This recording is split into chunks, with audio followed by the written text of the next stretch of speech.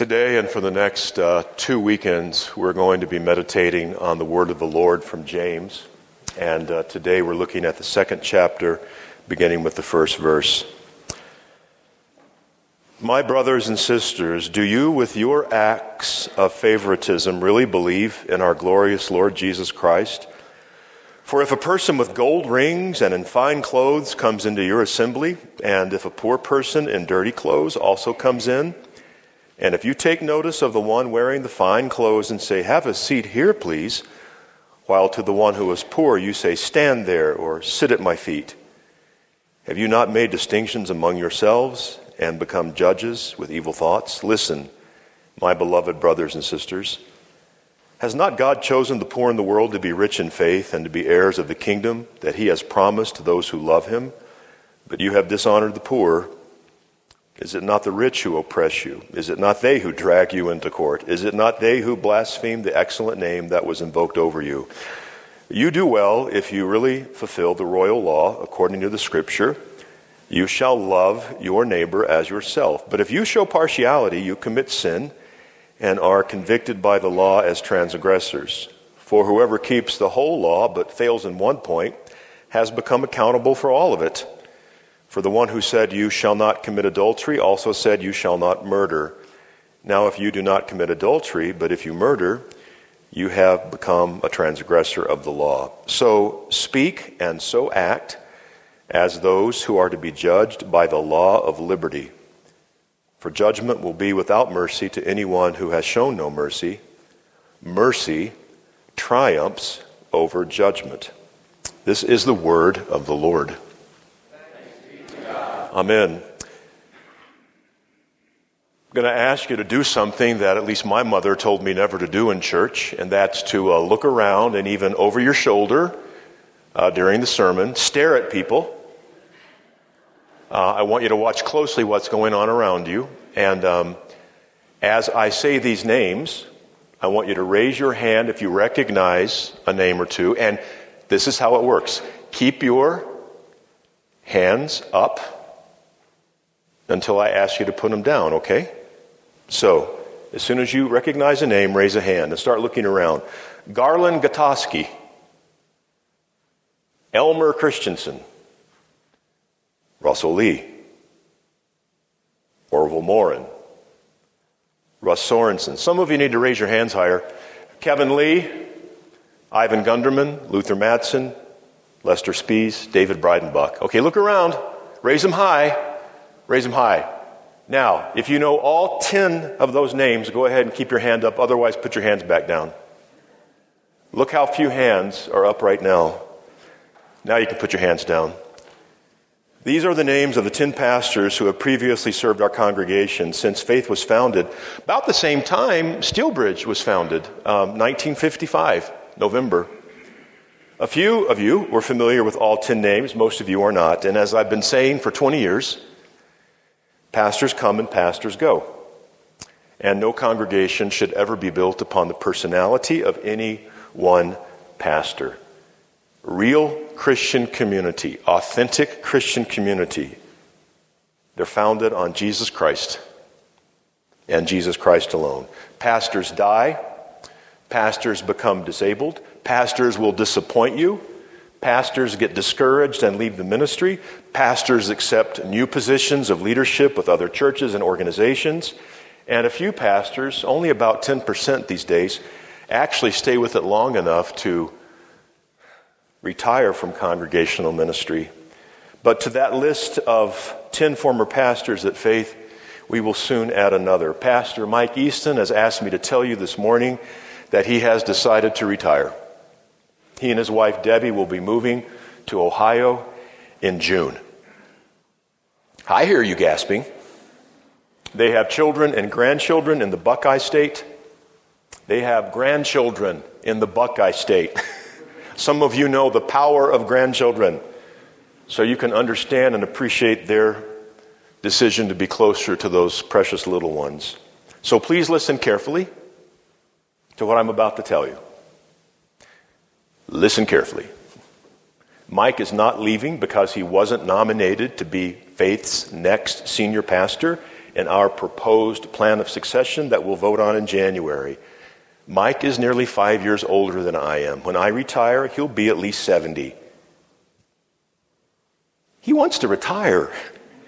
And he has earned the opportunity to retire from ministry and enjoy this new season of life. Secondly, we're going to celebrate Mike's retirement and his ministry among us on Sunday afternoon, May 20th, with a special program here in the sanctuary at 3 o'clock, followed by refreshments in Fellowship Hall. All of you are invited to come and be part of that day of celebration. And here's the third thing I want you to listen to carefully, especially those of you who just gasped. Fear not. Relax. All will be well. Don't push the panic button. Start worrying about what we're going to do now that Mike is soon to leave. I have already been in conversation and prayer with Pastor Jerry and Pastor Carol, and I've done that thanks to electronic communication with Carol because she got the news her second day in England. We already have a plan for leadership and coverage in all the areas that Mike will be leaving. We have a plan. We always have a plan here at Faith.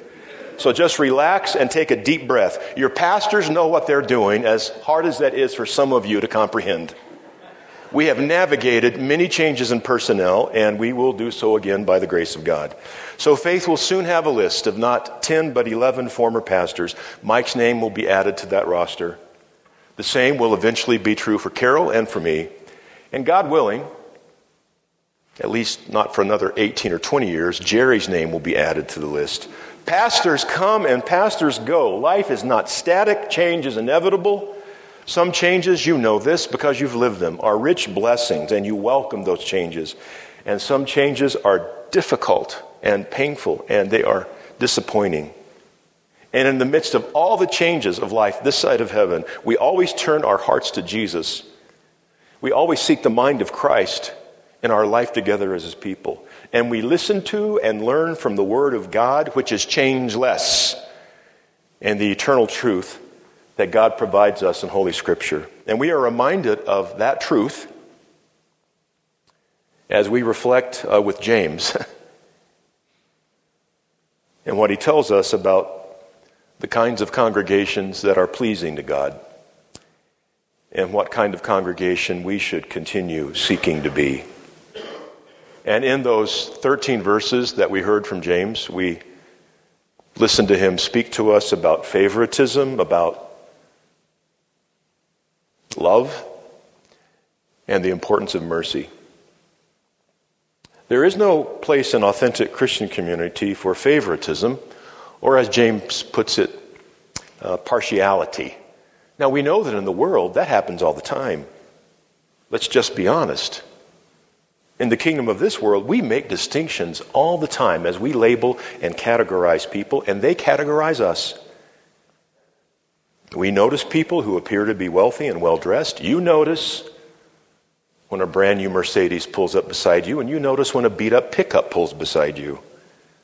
We notice people who appear to be wealthy and well-dressed and those who appear to be poor and lacking. That's the way of the world. But it's not the way it's intended to be in the house of God. Here we treat all with kindness and respect, for every child of God is precious in the Lord's sight. Christ died for all, and all means all. But I have observed a slightly different problem than the one James is addressing in my years of ministry. And this problem is not getting better, it's getting worse. It's not that church people pay attention to the one they think is rich and then ignore the poor person that they think is poor when they come into their assembly. It's the problem of ignoring everyone. I have asked you, I've pleaded with you, I've encouraged you to greet new people you don't recognize in the Centrum, in the Fellowship Hall, every weekend. A little hospitality goes a long, long way. And it's not just my opinion. Lifeway Research Institute has looked into this, and their data indicates that the first 6 minutes after a visitor arrives at church are the most significant. And before the hymn, before the pastor has everyone stand up and greet your neighbor, the official mandatory greeting.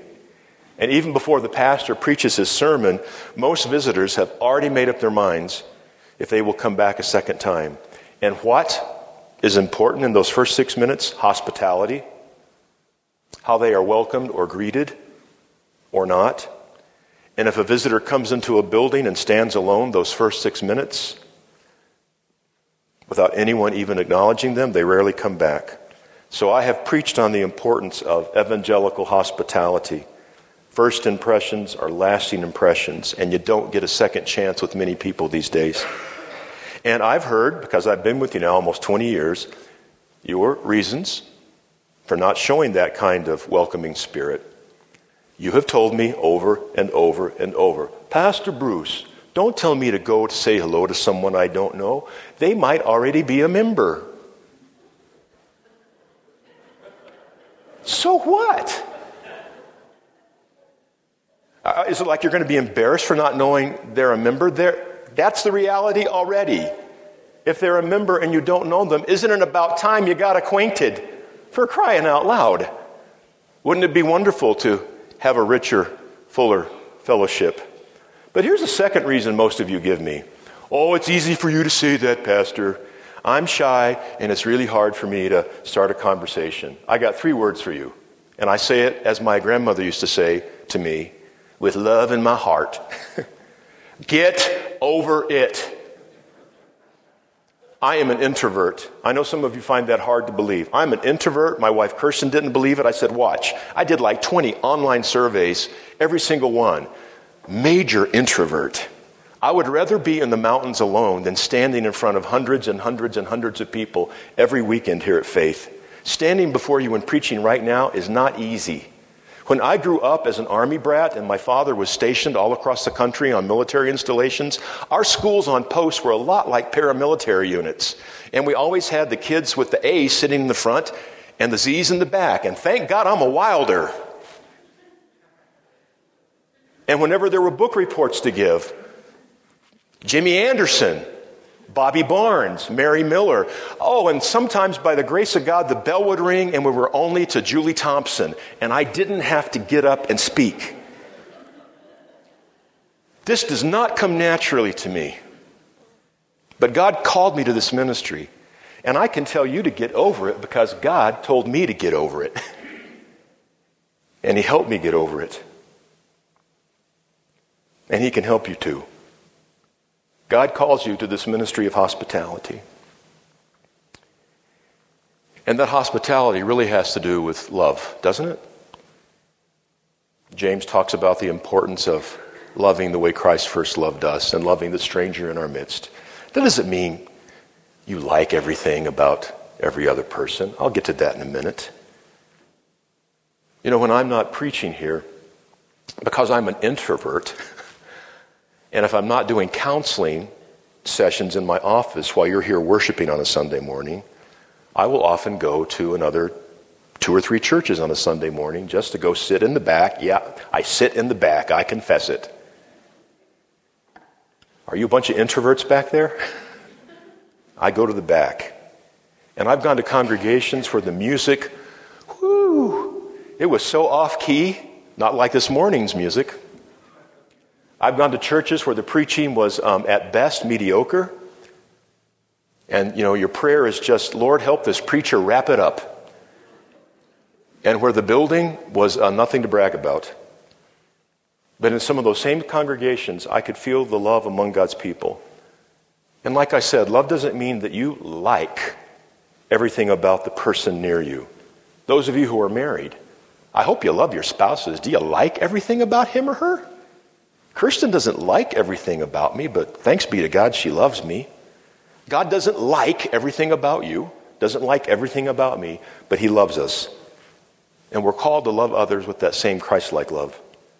It's the love of God, not the personality of pastors, that has sustained God's people through the ages, through times of persecution, times of abundance, times of scarcity, times of war, times of peace. And it's the love of God that sustains congregations through changes in pastoral leadership and personnel. He's been doing it at this church since 1955. And then James speaks to us about the importance of mercy. God is merciful to us. We should be merciful to one another. We should be slow to judgment. This story has stuck with me since I was a young pastor in my 20s. It's a true story. A young woman who had made a mess of her life from one bad choice after another, spent most of her time living on the streets and doing things that no father or mother would want their daughter to ever do. Happened to be in a restaurant late one night. She'd been begging and had enough change and coin to go get a meal. It was that kind of restaurant that stays open 24/7. A young pastor happened to be there as well. He didn't ordinarily go to those kinds of places, but he had been called out in the middle of the night to the local hospital where a church member had been shot and died in the emergency room. And he just needed to decompress because he was thinking, when I went to seminary, I didn't sign up for this. So before he went home, he stopped at that same 24/7 restaurant for some strong coffee. And he happened to notice this woman I described to you crying. And the shepherd's heart, the pastor's heart within him, led him to go over and just say, "Are you okay? Are you all right?" And she, for some reason, shared her story, not knowing he was a pastor. And then he said, "Well, I serve a God of love, and I'd love to have you come to my church this coming Sunday. Let me tell you where we are and what time services begin." And she fired back, "Why would I do that? Why would I go to a place where people would judge me? Going to church would only make me feel worse, and I already feel horrible about myself." Now, perhaps you're thinking that here at Faith, we would never treat such a woman differently because of her past, and I happen to agree with you. But my concern is this, not that we would treat her badly or make her feel worse, but that if a person like that happened to come here, she might stand alone. And someone who feels so alone doesn't need to come to the house of God to feel all alone all over again. Your decision to greet or not greet someone is not just a gimmick. Your decision has everything to do with whether a person who's feeling broken and lost and invisible might just experience a ray of hope and a little bit of the love of God that we all know so well.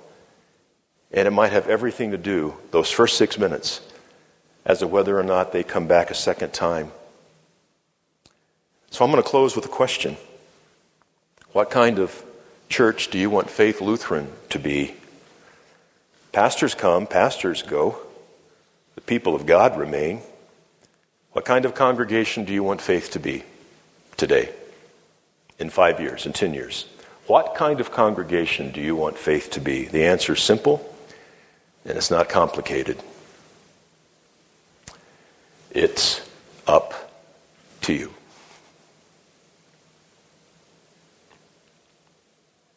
In the name of the Father, and of the Son, and of the Holy Spirit. Amen.